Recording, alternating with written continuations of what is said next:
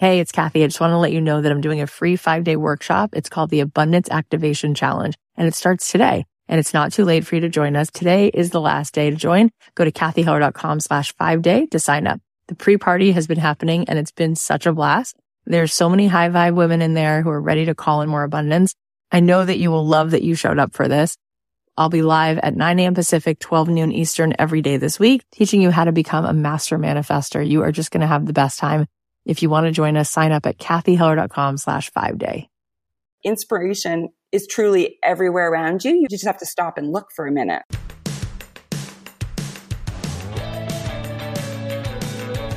I believe that the opposite of depression, it's not happiness, it's purpose. I believe that every single person has something unique to contribute to the world.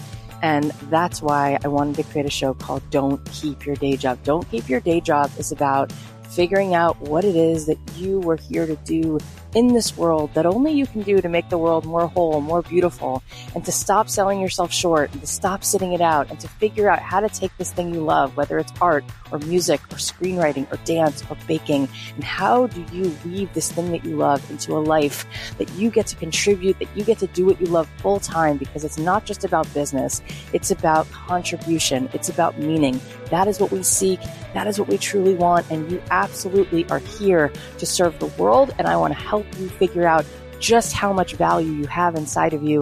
And every single week, we're going to be talking to people who have something to add to help you get out of your own way, to help you be more successful, to help you be the truest expression of you. My name is Kathy Heller. I'm so glad that you're here. Let's dive in. Thanks to Honey for supporting Don't Keep Your Day Job. Honey is a free browser add-on that finds me the best deals online. It's free to use and easy to install on your computer in just 2 clicks. So shop with confidence. Get Honey for free at joinhoney.com/dreamjob. We're also supported by Clutter. When it comes to making life easier, Clutter is the undefeated champ. Their on-demand experience takes the self out of self-storage. Clutter has a great sign-up bonus. You can get $50 off your first month when you sign up at clutter.com/dreamjob and use the code DREAMJOB at checkout. Also, thanks to Mighty Networks, a community can be hard to build, but with Mighty Networks, it practically runs itself. Get 3 months free when you sign up for a year, but you have to go to mightynetworks.com/dreamjob. Also, thanks to Gusto. Gusto offers modern, easy payroll to benefits to small businesses across the country.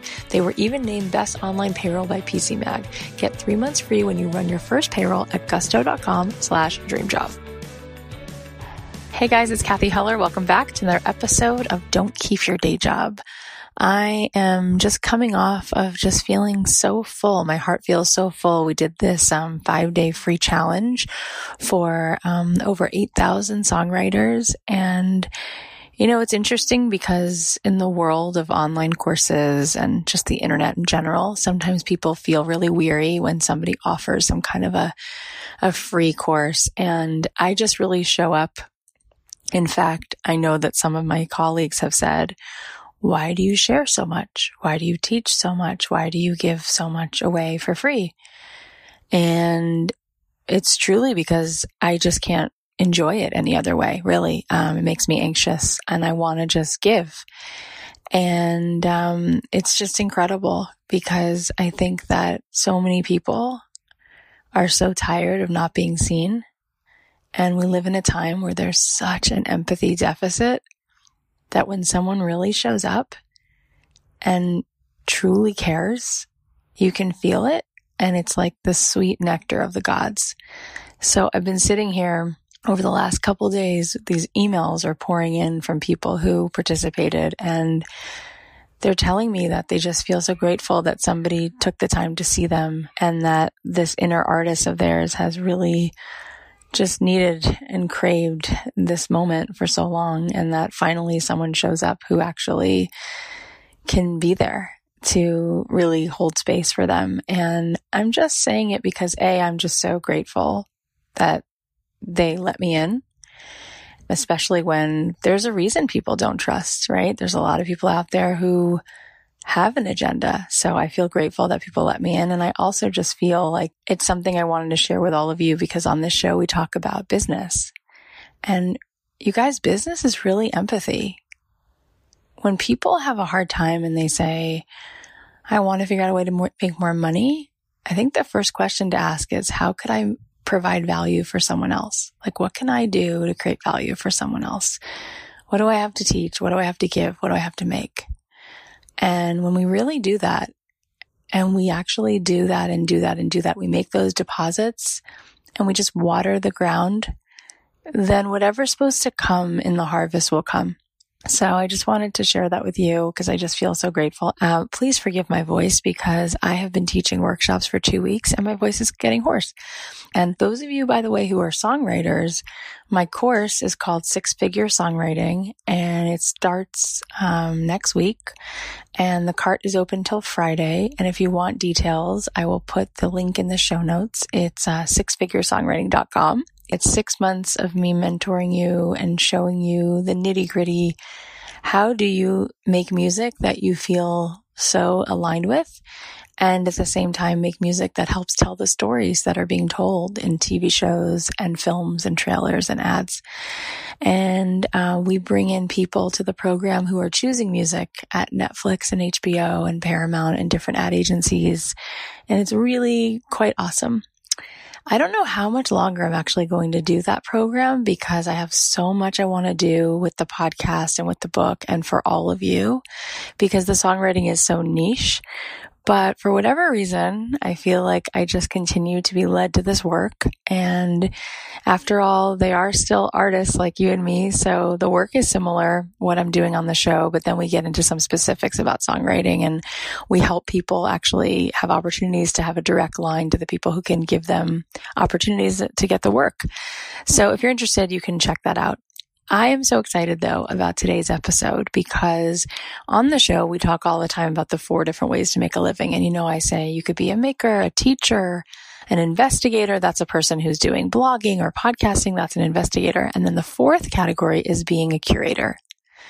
And it's so awesome. And on today's show, we're going to talk all about that. Today's guest is Danielle Krysa. She's an author, artist, blogger, curator, podcaster, and speaker. Her popular blog is called The Jealous Curator. It initially started as an outlet to turn her jealousy into admiration for the talented artists that she discovered. But it's grown into this awesome community of creatives who share that fascination and their own appreciation for the art. Her many, many books include Creative Block, Collage, Your Inner Critic is a Big Jerk, a big important art book, Now with Women, and she has a couple more exciting books coming soon, which we're going to talk about.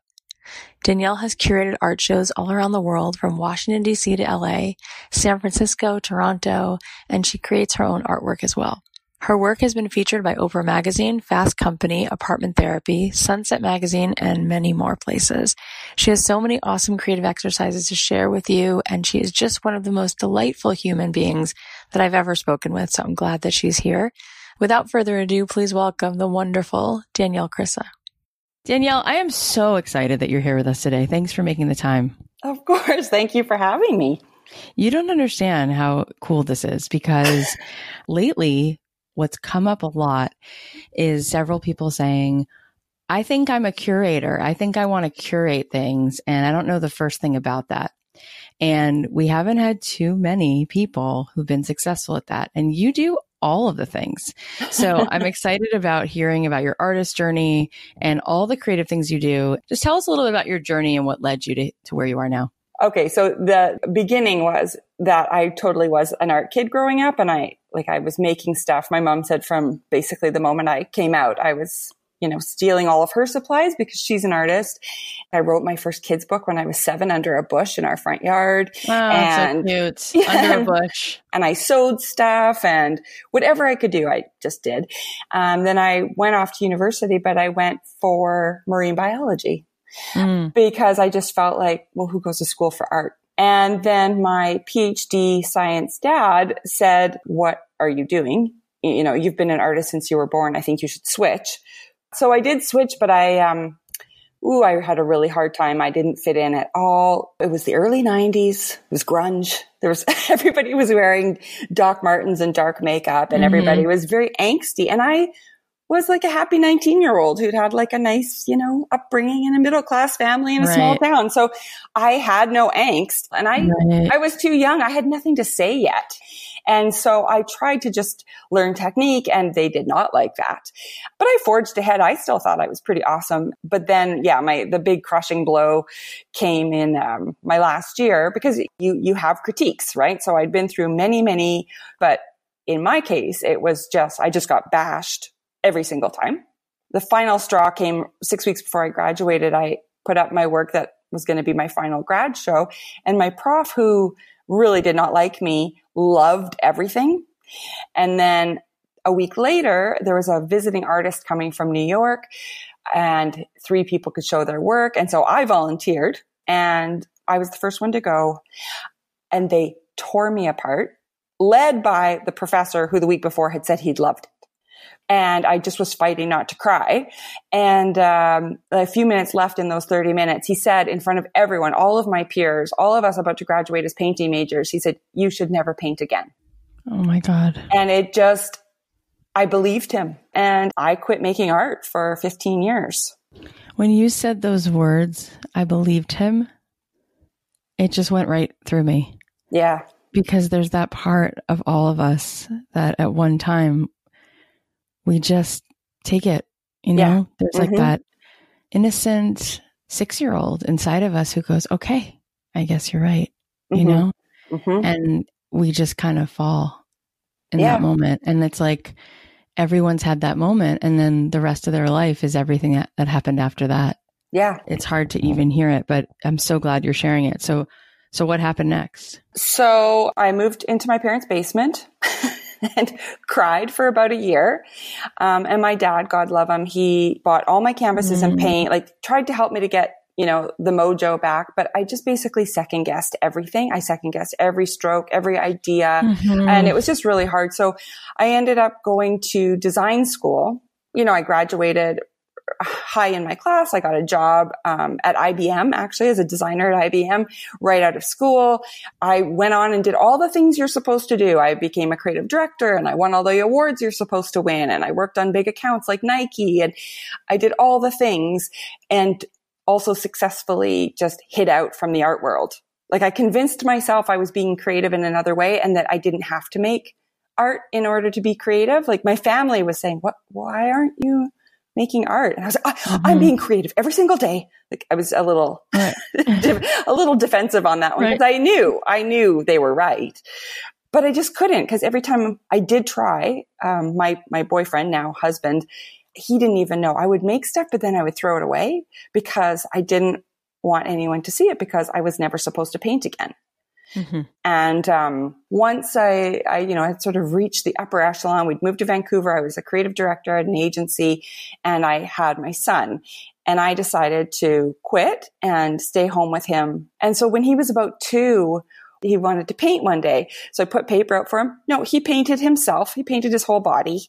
And it was so fun to be around him. And I was like, I really realized I was missing making art.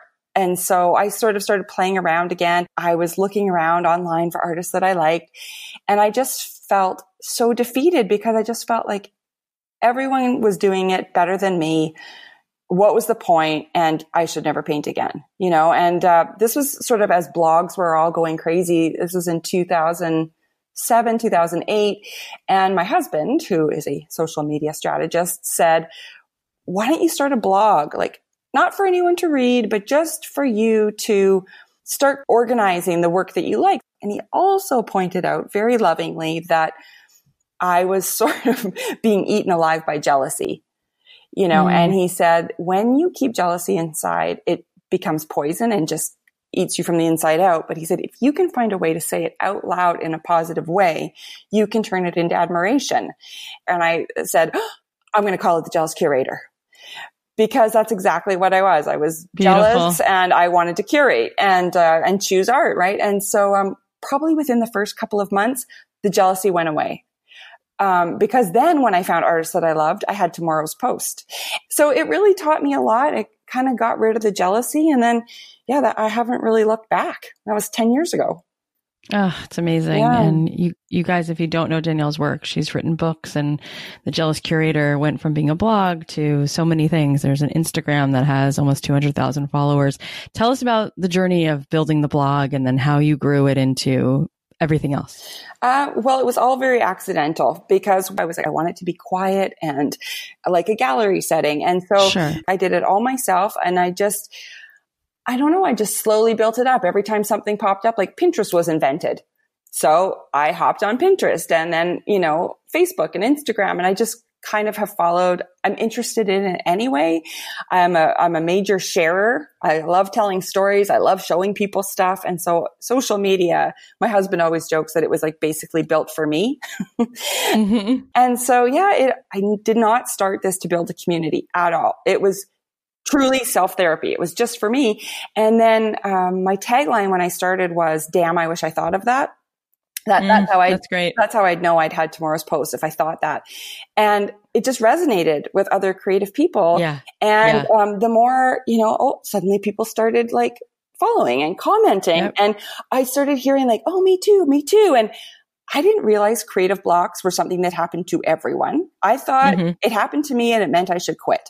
I did not know that everyone has an inner critic. Even the greatest of greats hear that little voice that tells them they suck. I did not know that. I just believed I was the only one in the world to have that voice and to have blocks. And then that's kind of what led to everything else. Like 2 years in, I was approached by an editor at Chronicle Books in San Francisco to write a book. And I started to notice like these conversations kept coming up about blocks and inner critics. And I realized that all of these artists I was writing about, these people who I just, who are full-time artists and have their crap together, also had blocks and inner critics. So I said, I want to write a book called Creative Block and interview 50 artists from around the world with all different backgrounds about how they deal with this, because clearly they do. Like I dealt with it by quitting for 15 years. They must deal with it because they still have shows to do. They still have collectors waiting for work. So how do they do it? So that book was all about asking them. And as I got the interviews back from them, oh my gosh, I could just feel the weight coming off of my shoulders, because I was like, oh my gosh, if they can all do this, I can do this. And I'd said to my editor, if I can help one person with this book not feel like I felt for so long, mission accomplished. Yep. And it's been amazing. And so a bunch of books rolled out from that, and social, and I started a podcast, and I started curating shows, which was crazy to me, which was something I always wanted to do. When I first started the blog, I had a section on it called Jealously Curated, and I would make up shows. I'd give myself a theme and I would just make up a show, because the thrill of that is online. You can just pull art from wherever you want. You don't have to get approval to have a Warhol in your show. You can just copy the JPEG. And so I would just make up these shows. And I had one show called Beautifully Boring, and it was all gorgeous work of mundane, everyday subject matter. And then a gallery in Chattanooga called and said, do you actually want to hang that show? And I said, oh, okay. And so I ended up doing this huge show with all of the artists that were in my pretend show, because they were all contemporary people. So cool. Yeah. And then I just kept getting asked to curate shows. And so I just keep saying yes. Incredible. Yeah. So how many shows would you say you've done? I think probably 7 or 8 now. Washington, D.C., L.A., Toronto, Vancouver, Aspen. I just did one in Aspen at Christmas time. Incredible. So we have people in this audience who are really lit up about this idea of curating. And if someone's listening right now and they might love pottery, or they might love maple syrup, or they might love ballet, what are some ways that you can help us think about becoming a curator with things that we're passionate about and monetizing it? What I always tell people is, first thing is you have to be super passionate about whatever that subject matter is. If you love pottery or you love maple syrup, like, write and talk about that, and then that will become your niche, right? So the way I would do it now is I would start like an Instagram account that's just all about maple syrup. And you don't put your pictures of your dog on there. It's got to be very curated and very tight, so that when people come to that account, they know exactly why they're going. Like, people come to me for contemporary art. They don't want to see my kid. They don't that's not why they come. That's why I have a personal Facebook page. But when they come to me for art, that's all they want. So you have to be very specific about that. And then you can reach out to other brands. Like, I often tell people, make sure that you're commenting on other brands that are doing similar stuff so that you kind of create this little community around yourself so that people start looking to you as the expert in that little group and opportunities just start to arise. When you say other brands, what would you mean? Like, let's say you're curating all different kinds of indie made maple syrup or whatever. Right. So I'd like pay attention to like a pancake blog or, like some sort of like something that's sort of in your neighborhood that, you think that you might be able to collaborate with them. Cute. Or like maybe it's even like General Mills, for example, like go big. Like, so maybe it's like big brands that deal in food related things. And so that you're just on their radar, you could reach out to them. How would they want to work stuff. with a curator? Why would General Mills want to do that? Well, it benefits them because then they can get to the hardcore fans right. You know what I mean? Yeah, that are focused. So they might do a collaboration with you or sponsor something Cute. that you do, and you're not going to set up your maple syrup Instagram and tomorrow General Mills is going to call you. Like, that's why I say you have to be really passionate. Like you have to want to write about maple syrup every day. Yeah. And you do it anyway. I mean, I did JAWS Curator for free. I mean, I still do, but for free for a long time just because I wanted to. I would wake up excited to write the next post. And when you started to monetize it, where was the money coming from? Well, see, that's the other thing is I have never actually monetized the blog purposely. I always thought of my blog as the calling, like basically a living online resume. Right. It's like, here's who I am. This is my voice. And then things like, would you like to write a book? Yeah. Because every day I posted the kind of work I liked and every day my voice was there. I get invited to speak a lot now. I get invited to go to universities for like a week-long professorship. And so I get paid for that. I get paid to speak. Beautiful. I get paid to write books. It's very rare for me I'm actually talking to a company right now about doing like an Instagram collaboration and I'll get paid well, but I'm very careful about it because my readers will see through it in a heartbeat and be like, what are you doing? So I would never do it with, something that didn't make sense. Right. Like it has to make sense for me and for my readers and for the brand. Otherwise I just say, no, thank you. It's not worth it to me. Well, this is so interesting because up until now, I used to not really understand, like, what are all the different ways that a curator could make money? And I used to think, well, one of the ways is that if you had all different kinds of art, right? Maybe you get some kind of like referral fee, like if somebody buys it, right? Or if you are, curating a roster of artists and you decide to pitch them or manage them, you make a little commission, right? Every time you get them work. But what you're saying is there's a whole nother side of this, which is the more that you create these like hardcore fans that are really circling around this thing that you're curating, you're adding value to people who want that audience. They want that, that super niche audience. And so it then turns into ways for them to have so much value and they're going to pay you for that. And then also you're saying you become a standout. You're not just sort of like waiting to be noticed. You're creating something. And because you're creating something, people come to you and say, I took notice and I want you to write a book. And that's so cool. All right. This conversation has been awesome, but let's just take a quick ad break to thank our sponsors. One thing I really emphasize for aspiring entrepreneurs is the importance of building a community. And this can be challenging if you're managing a bunch of different services. But with a Mighty Network, you're able to build a community that's so valuable you can actually charge for it. And it's so well designed that it essentially runs itself. You can go to mightynetworks.com to get started. You won't believe how easy and simple the setup process is. It only takes a few minutes. It's amazing what their users have been able to accomplish. For example, an author debuted on the New York Times bestseller list because she was able to pre-sell her books in Mighty Network and rally her tribe to get those sales up. And a coach who had no email list or following sold their new online course in their Mighty Network and generated 5 figures in their first month. You guys, I keep telling you, this is doable. So I think this might be something that I'll use for future programs and courses because I've tried so many different platforms and there's always some issues like payment processing, or you have to set up a community outside of the course website. But with Mighty Networks, it's all in one coherent community. Right now, they're offering the best deal they have available anywhere at mightynetworks.com/dreamjob. You get 3 months free when you sign up for a year, but you have to go to mightynetworks.com/dreamjob. This is their best deal. 3 months free. Go now. Go to mightynetworks.com/dreamjob. I love buying stuff online, but sometimes I wonder, am I really getting the best deal here? Am I missing out on a discount or a sale? Well, with Honey, I don't worry about missing a deal. Honey is a free browser add-on that finds me the best deals online. The app finds discounts and coupons across 37,000 sites like Amazon, Sephora, Nordstrom, and more. It only takes 2 clicks to install. It's completely free to use, and Honey members have already saved more than $800 million. It's no wonder they have over 100,000 5-star reviews on the Google Chrome store. I had to do some back to school shopping, so I went to Target's online store and ordered some shoes for my kids. And when I went to checkout, this little sidebar popped up with a cute animated coin that said, "Hey, we found some coupons for you." So Honey automatically looked for the best coupon, and I actually saved $20.63 that I probably would not have otherwise even known about. Pretty cool. And look, there's no reason not to use Honey because it's free to use and it's easy to install on your computer in 2 clicks. So shop with confidence, get Honey for free at joinhoney.com/dreamjob. That's joinhoney.com/dreamjob. Honey, the smart shopping assistant that saves you time and money when you're shopping online. I want to talk about the book and I want to talk about this whole idea of getting unstuck. And for you, what are some of those main takeaways that you want us to hear? Because I think this audience could really use it. Mm-hmm.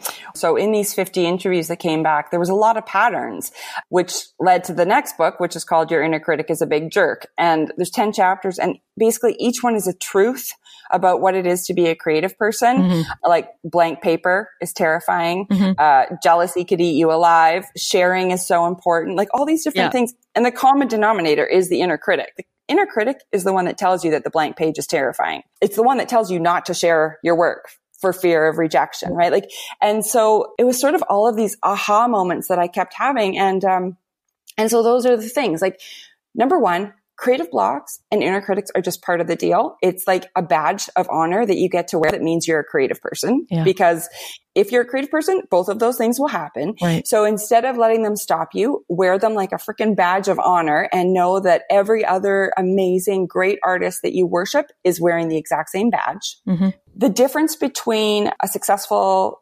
artist, creative person and not is that the successful ones show up every day, whether or not they're in the mood, whether or not things are coming out really badly. Like, you will have days where you sit down and you just make crap, but you show up the next day and you make more crap until it turns into not crap. Right. And what I would do is I would sit down, I would make crap, and then I would quit and not do anything for months. Right. The successful people keep showing up and they push through that.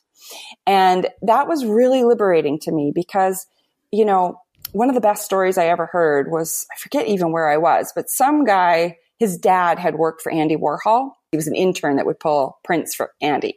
And he said that there were thousands of pieces and compositions that the world has never seen, because if Andy didn't like them, they would just go out to the back dumpster and be set on fire. And if an intern took one, like if an intern loved one, didn't matter. If you took one, you'd be immediately fired. He did not want the world to see those. Hard to believe. Right. Yeah. And people think you're supposed to sit down and do the soup cans or do the Marilyn. No, but you have to do the other 1,000 that are really terrible and get set on fire to get to the Marilyns and the soup cans. Right. And so I think that is what was my main takeaway was just, you got to show up even on the days when it's just not working, because it will work if you keep showing up. And I always say to people too, like, failure leads to genius. Because you have to fail repeatedly to become a genius. Yeah. You don't show up as a genius. That's and, it. It's like running a marathon. You're never going to say, I'm going to run a marathon. And then you go outside and run 26 miles. Yeah. You don't do that. You start out by running half a mile, and then you work your way up. So why would you assume you're going to sit down and write a symphony, or you're going to sit down and write the next great American novel? Like, that makes no sense. You have to get out there and sweat. You have to trip. You have to all of that stuff to get to the final accomplishment. So I think people just have to give themselves a break. Yeah, so true. Just push through and not expect yourself to be Mozart on day one. Yeah. It'd be fun to set it on fire, wouldn't it? It would be. It's so relieving. Yeah. It's like it's not about an arrival. It's just like, I want to be creative. It's a brilliant story. Tell us, do you have any favorite exercises to get unstuck or get back in touch with your creativity? Yes, I do. So the first one is, I don't know if you've ever heard of this, where you roll a dice. Well, 2, you're supposed to roll 2, and you get say you get like a 2 and a 4, that would mean 24 minutes, or a 1 and a 3 is 13 minutes. And you travel for that amount of time in any way you want. You can walk, drive, bike, whatever you want. And when you get to that amount of time, you stop. And as long as you're somewhere safe, you spend 1 hour in that place and you just take everything in. So you could photograph, you could record sounds, you could write down conversations that you overhear. The coolest exercise I've ever heard. Oh my God. And you're supposed to do it by yourself so that you're not distracted by anybody else.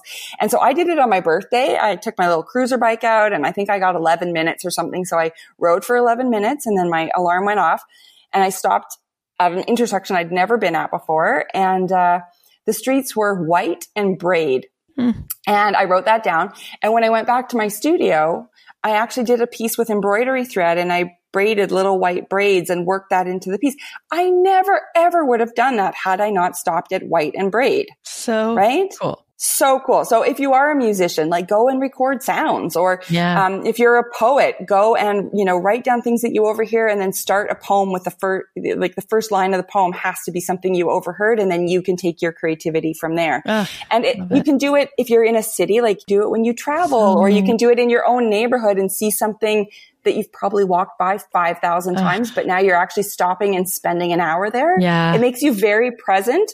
And it makes you realize that inspiration is truly everywhere around you. You just have to stop and look for a minute. Yeah. So beautiful. I love that so much. Okay.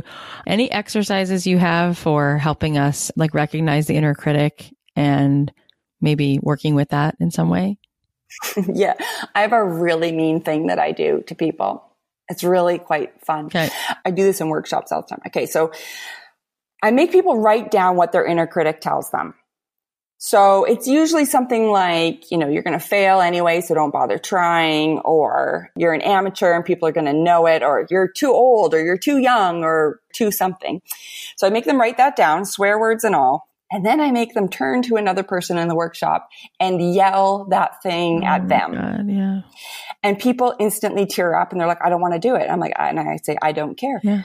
You have to do it. And you look them right in the eye. Do not hug them. Do not apologize ahead of time. Just yell it. So they do it. And then I say, would you ever in your life yell that at a friend or your child or a stranger? No. So why do you yell it at yourself on repeat all day long? Right. Exactly. So the exercise doesn't end there because that would just be really mean. That would be super mean. But powerful. Yeah. So you flip the paper over and you write the positive opposite. So the positive opposite of you're going to fail, so don't bother trying is what I mentioned earlier. The opposite of that is, I'm going to fail like a genius. And then you take that and you stick it up on your fridge or on your mirror or whatever. So every time you hear your inner critic pipe up, stop and write it down. And if nobody's around, yell it in a mirror. Because it's sort of like talking about a nightmare. Yeah. If you don't tell anyone what your nightmare was, it just bugs you all day. But if you say it out loud, you hear how ridiculous it is. It kind of evaporates. Yeah. Yeah. And so, and the other thing I tell people to do is to name their inner critic. Because as soon as you personify it, it becomes less of this floaty nightmare thing in your head. And it just becomes Tim. Yep. Or Janine. So you can be like, Tim, you know what? Take a seat, man, because I'm really busy today. Yeah. And it becomes less of this truth. I believe that Professor's words is a truth and it just cycled in my head. But as soon as you can just change it into Tim and tell him to sit down because you're busy, you get the power back. Then your inner critic doesn't have that power anymore. So good. So if that all wasn't enough, you've written another book, which is coming out in October. It's called The Big Important Artist. Tell us about this book and why you wrote it. Wow. So there was Creative Block. Then there was a book called Collage.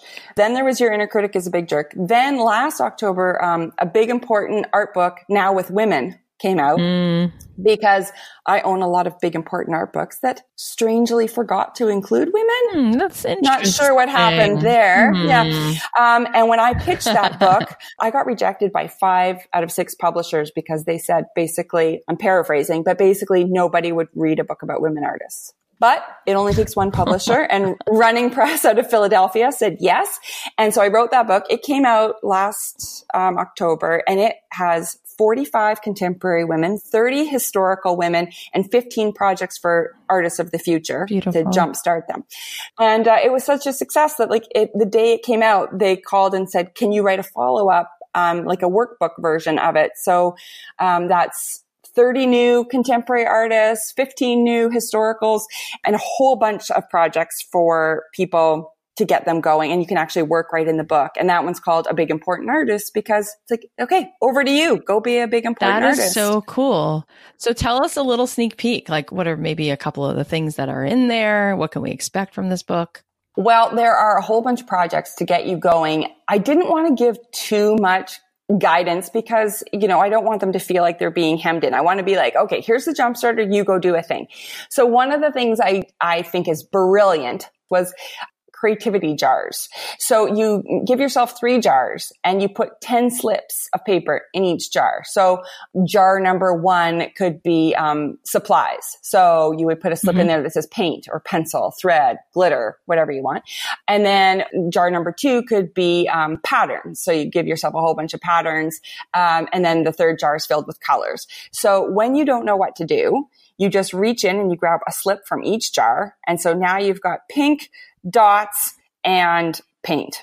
Love it so much. Yeah. Yes. And then I always make people set a timer because we get crazy and feel like, okay, this is the project now. This is going to be my Warhol soup cans. It's like, no, it's just dots and paint.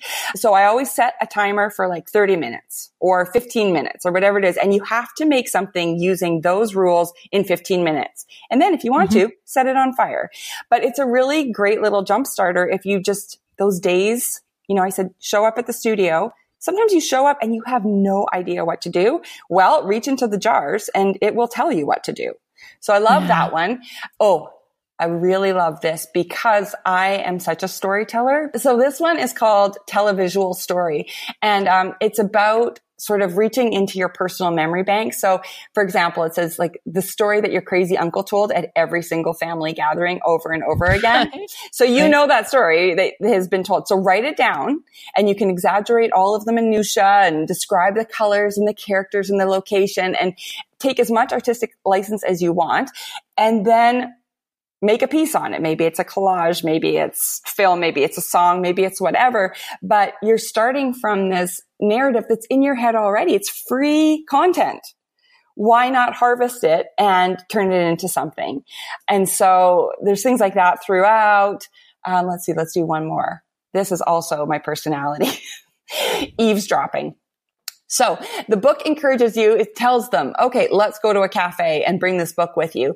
So you basically go, order yourself a nice coffee and a chocolate croissant, and then just eavesdrop to everything that's going on around you in this cafe and write down what you hear. Same with the rolling the dice project. It's like, okay, so if you heard something really great, maybe that's the title of your next painting. Maybe it's the first line in a haiku, but it just makes you be much more present everywhere you go so that you're constantly looking for inspiring information to get you going where you need to go. And you got coffee and a croissant. So it can't be bad at all. Can't be so bad. No. Exactly. I love it. I think it's so helpful because as artists, we don't usually know, like, what should I write? What's the next thing I should make? And when you go to see like an improv show, sometimes the director comes down and says, give them something, give them a word, give them a sound, and then they'll make something out of it. Yeah. And it just makes sense. I just love it. Okay, we have a few more things to cover, but first, a quick ad break. When you're running your own business, you end up wearing a lot of hats. Some of those hats are totally great and super fun, but other hats like filing taxes and running payroll, that's probably not something that makes you want to wake up every day. But now you can tame the chaos of payroll, benefits, and HR with Gusto. Gusto has easy online payroll, benefits, and HR built for modern small businesses, and it makes it super easy to manage all these tools by putting them in one place. Gusto automatically files and pays all state, local, and federal payroll taxes. Plus, they have fast, easy to run payroll, including W-2s and 1099s, and health benefits, 401ks, and so much more for almost any budget. I think this is really cool because you can sign, store, and organize employee documents all online, which is where most of us are running our business anyway. And running your payroll with Gusto only takes 11 minutes on average. Gusto was named Best Online Payroll by PC Mag. They're partnering with small businesses across all 50 states, and they can help you too. Get 3 months free when you run your first payroll at gusto.com/dreamjob. Try a demo and test it out at gusto.com/dreamjob. Whether you're moving to a new place, having a baby, or just Marie Kondoing your life, you're probably looking to free up some space. You could use self-storage, but why bother breaking your back or your bank account when you can just use Clutter instead? Clutter is the world's largest on-demand storage provider that makes it super simple and affordable to stash those items away. There's no guesswork, no wasted space. If you're not sure how much storage you need, Clutter can help you find the best option for you. You can just schedule a pickup and Clutter will be there to pack and move your belongings to store in their secure facility. I think this is especially awesome because the thought of having to pack everything up and even moving them from one room to the other, honestly, that gives me anxiety. So having a service like Clutter gives me so much peace of mind. You don't even have to pay more for packing or delivery because it's all included in Clutter's low monthly rate. So stop wasting time, stop wasting money searching for packing supplies, scheduling movers, and vetting storage facilities. Clutter has a great sign-up bonus for our listeners. You can get $50 off your first month when you sign up at clutter.com/dreamjob. That's on top of Clutter's no-hassle moving, their online inventory management, their free pickup and delivery, and their price match guarantee. You can see why Clutter is better and get $50 off your first month at clutter.com/dreamjob. So I think so often artists struggle with, am I making things for myself or am I making things for somebody else? And I want to be authentic. And so I don't want a patron. I don't want a client. I don't want a buyer. I just want to be me, right? Yeah. So how do you address that with artists when they're, I don't want to be a sellout. I need to be authentic. I don't want someone to tell me what to paint. And you've seen what it means to care about what your audience wants on your blog and all of that. And I think that that's a really big roadblock for people that keeps them stuck. And I think it's actually just a limiting belief. Yeah, I do too. I mean, for me, my art was always very much for me until Etsy. I had a little shop on Etsy in like 2008 and I had a painting of a bear roaring. Or collage, of a bear roaring. And it sold immediately. And then I had about 40 emails asking if they could buy that, but it had already sold. And so I remember thinking, okay, bears are hot. Make more bears. So I started doing all this stuff with bears and I was like, I don't care about bears. But I was doing it because they were selling like hotcakes. And then I was like, oh, I hate this so much. And so it was such a clear lesson to me that I was like, oh, okay, whoa. Just do what you want to do. And I think it goes back to the maple syrup analogy, right? It's like, it's going to take time.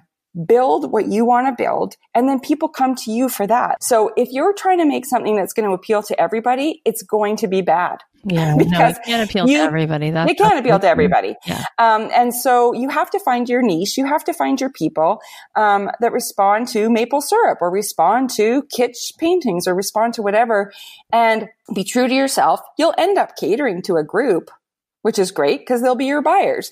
But you don't have to deviate. And I've actually talked to a lot of people on my podcast who, built up a huge clientele by doing a certain body of work. But as creative people, you don't want to do the same thing for the rest of your life. Like as creative people, you're like, ooh, look over there. And you want to try different stuff. So and so I've said, like, were you scared, to lose all of your collectors by kind of changing direction?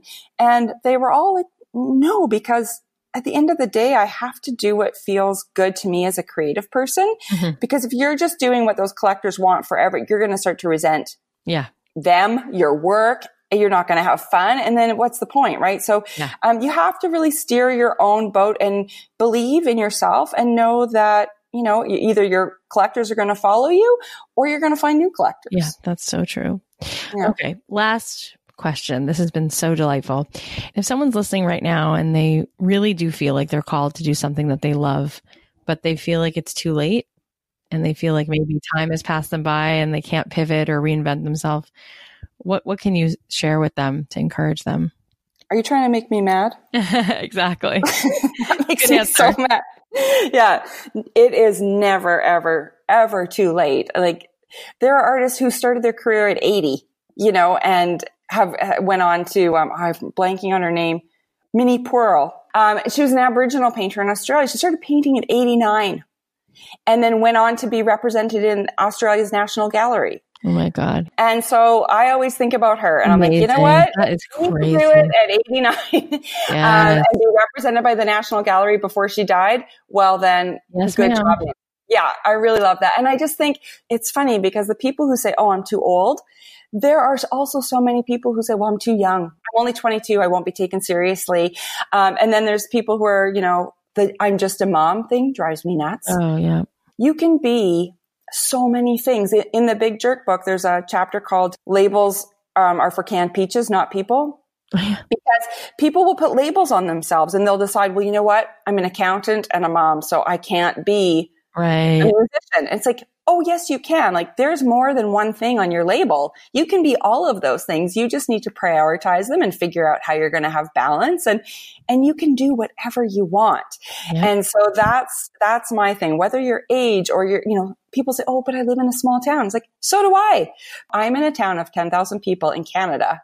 And I have books and I speak all over the world. And, it doesn't matter, especially with the internet. Yeah. You can be anywhere and make the life happen that you want. It's incredible. And this is why it's so important that you're doing the work you're doing, because everything you just said, people have to hear that. And it's something that they forgot, that they could be three things, and they forgot that it's not too late. And the reason they forgot is because these things are not modeled for them. They're not hearing this every day. They're not seeing this in their parents and in the way that their grandparents live their lives. And so it's so important, the work that you're doing. Can I plug one other thing? Please do. So this was like crazy dream come true. I have wanted to write a kid's book my entire life, since writing The One Under the Bush when I was 7. And so about 5 years ago, I had this idea for a kid's book, but everyone around me was sort of like, oh, but you're known for adult books, like keep writing adult books. And I was like, but I have this idea. So anyway, I just sold it. I finished it yesterday. That's so awesome. Congratulations. That's incredible. You. Gosh. And the whole premise is it's like not a kid's storybook. I'm talking directly to them because I cannot tell you, truly over 1,000 people have said to me that when they were 6, 7, or 8, they were told they couldn't be creative. Either it was silly and pointless, or they weren't good enough, or, whatever. There was always something. And it was told to them by someone who they believed, a parent, a teacher, a grandparent. So they believed it at 6, 7, or 8 as a truth, right? So this book, I was like, okay, instead of waiting till these people are 40 to talk to them, what if I scooch around to the front and I talk to them when they're 6, 7, or 8 and go, psst, if anyone ever says this stuff to you, it's not true. You can do it. So I have, instead of the inner critic, there's a little art bully that shows up partway through that tries to stop you. And so I just got goosebumps. I am so excited about this book. I wish someone had told me when I was little. I wish I didn't have to find out on my own, at 35. I wish I had just had that in my head. I wish that seed had been planted as well. So I got to write it. They let me illustrate it. Wow. And it's coming out October 2020, and it still doesn't have a title. We'll get to that. Yeah, but, exactly.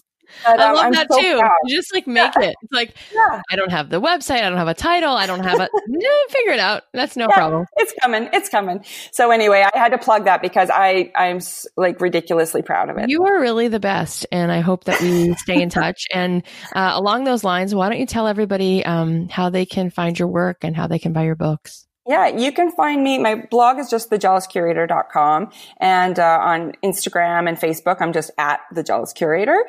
My own work is Danielle Krysa Art. And I've taken a break from my podcast, but there are 151 episodes, interviews with artists, about how their background, their process, and how they get through blocks and stuff. And it's called Art for Your Ear. So it's all out there. If you search for The Jealous Curator, you'll kind of find it all. And the books are all available at Barnes & Noble and in a lot of the gallery shops like MoMA Gallery Shop and stuff like that. You're so awesome and delightful and smart. I wish I lived closer. I would try to grab coffee with you. I know, me too. I know. It's been so nice to chat with you. And this was really fun. We talked about so many interesting things. So it's so good. And you're the best. So, well, let's stay in touch. And thank you so much for being here. You just added so much to all of our lives. You have no idea. Oh, thank you. That was so fun talking to Danielle. So here are some takeaways. Number 1, don't keep the jealousy inside. Turn it into admiration. Number 2, wear those creative blocks and inner critics like badges of honor. It's proof that you are a creative person. Number 3, keep showing up. You have to make the thousands that get set on fire before you get to the Marylands and the soup cans. Number 4, failure leads to genius. Number 5, inspiration is truly everywhere. You just have to stop and look around. Number 6, name your inner critic. Tell Tim or Janine to pipe down and take a seat. Number 7, be true to yourself. Build what you want to build. You'll cater to an audience, steer your own boat, and do what feels good to you. Number 8, labels are for canned peaches, not people. There can be more than one thing on your label. Number 9, it's never, ever, ever too late to start doing what you love. Guys, thanks so much for taking time out of your day to listen to this show. It means the world to me, and I have no doubt that there's a million other things you could be doing, so thank you. We have so many awesome episodes coming up, so please take a second and make sure you're subscribed to the show because I don't want you to miss out, and it's free to subscribe. Also, if you want to do the best thing to support us, take a second right now and share whatever episode you love, whether it's this one or another one. If you found an episode inspiring, share it because you might just brighten up the world for someone else. This message might be something that they need to hear so that they know that they're also capable of making meaningful, beautiful things. I'll leave you with a song of mine as always, and I'll talk to you on Thursday. The podcast is a production of Authentic. For more info on advertising in this show, visit AuthenticShows.com. So many times I chose to run. So many times I held my tongue. I held my tongue. Never saying what I needed to. Scared they walk away and I would lose. Yeah, I would lose. But now I'm back in here to fight. Can't worry if I'll be liked. The game got old and I've had enough. I fell down but I got right back up and now I'm stronger, stronger. I've got the heart of a hero, the strength of a lion. I'll march like a soldier, braver and bolder. I'm gonna stand right here with nothing to fear. That big heartbeat ringing in my ears 'cause I've got the heart of a hero. I've got the heart of a hero.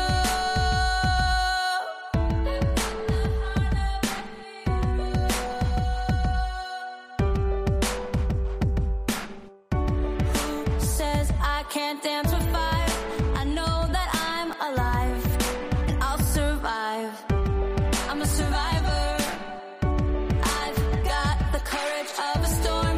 Don't say you weren't warned, 'cause you've been warned.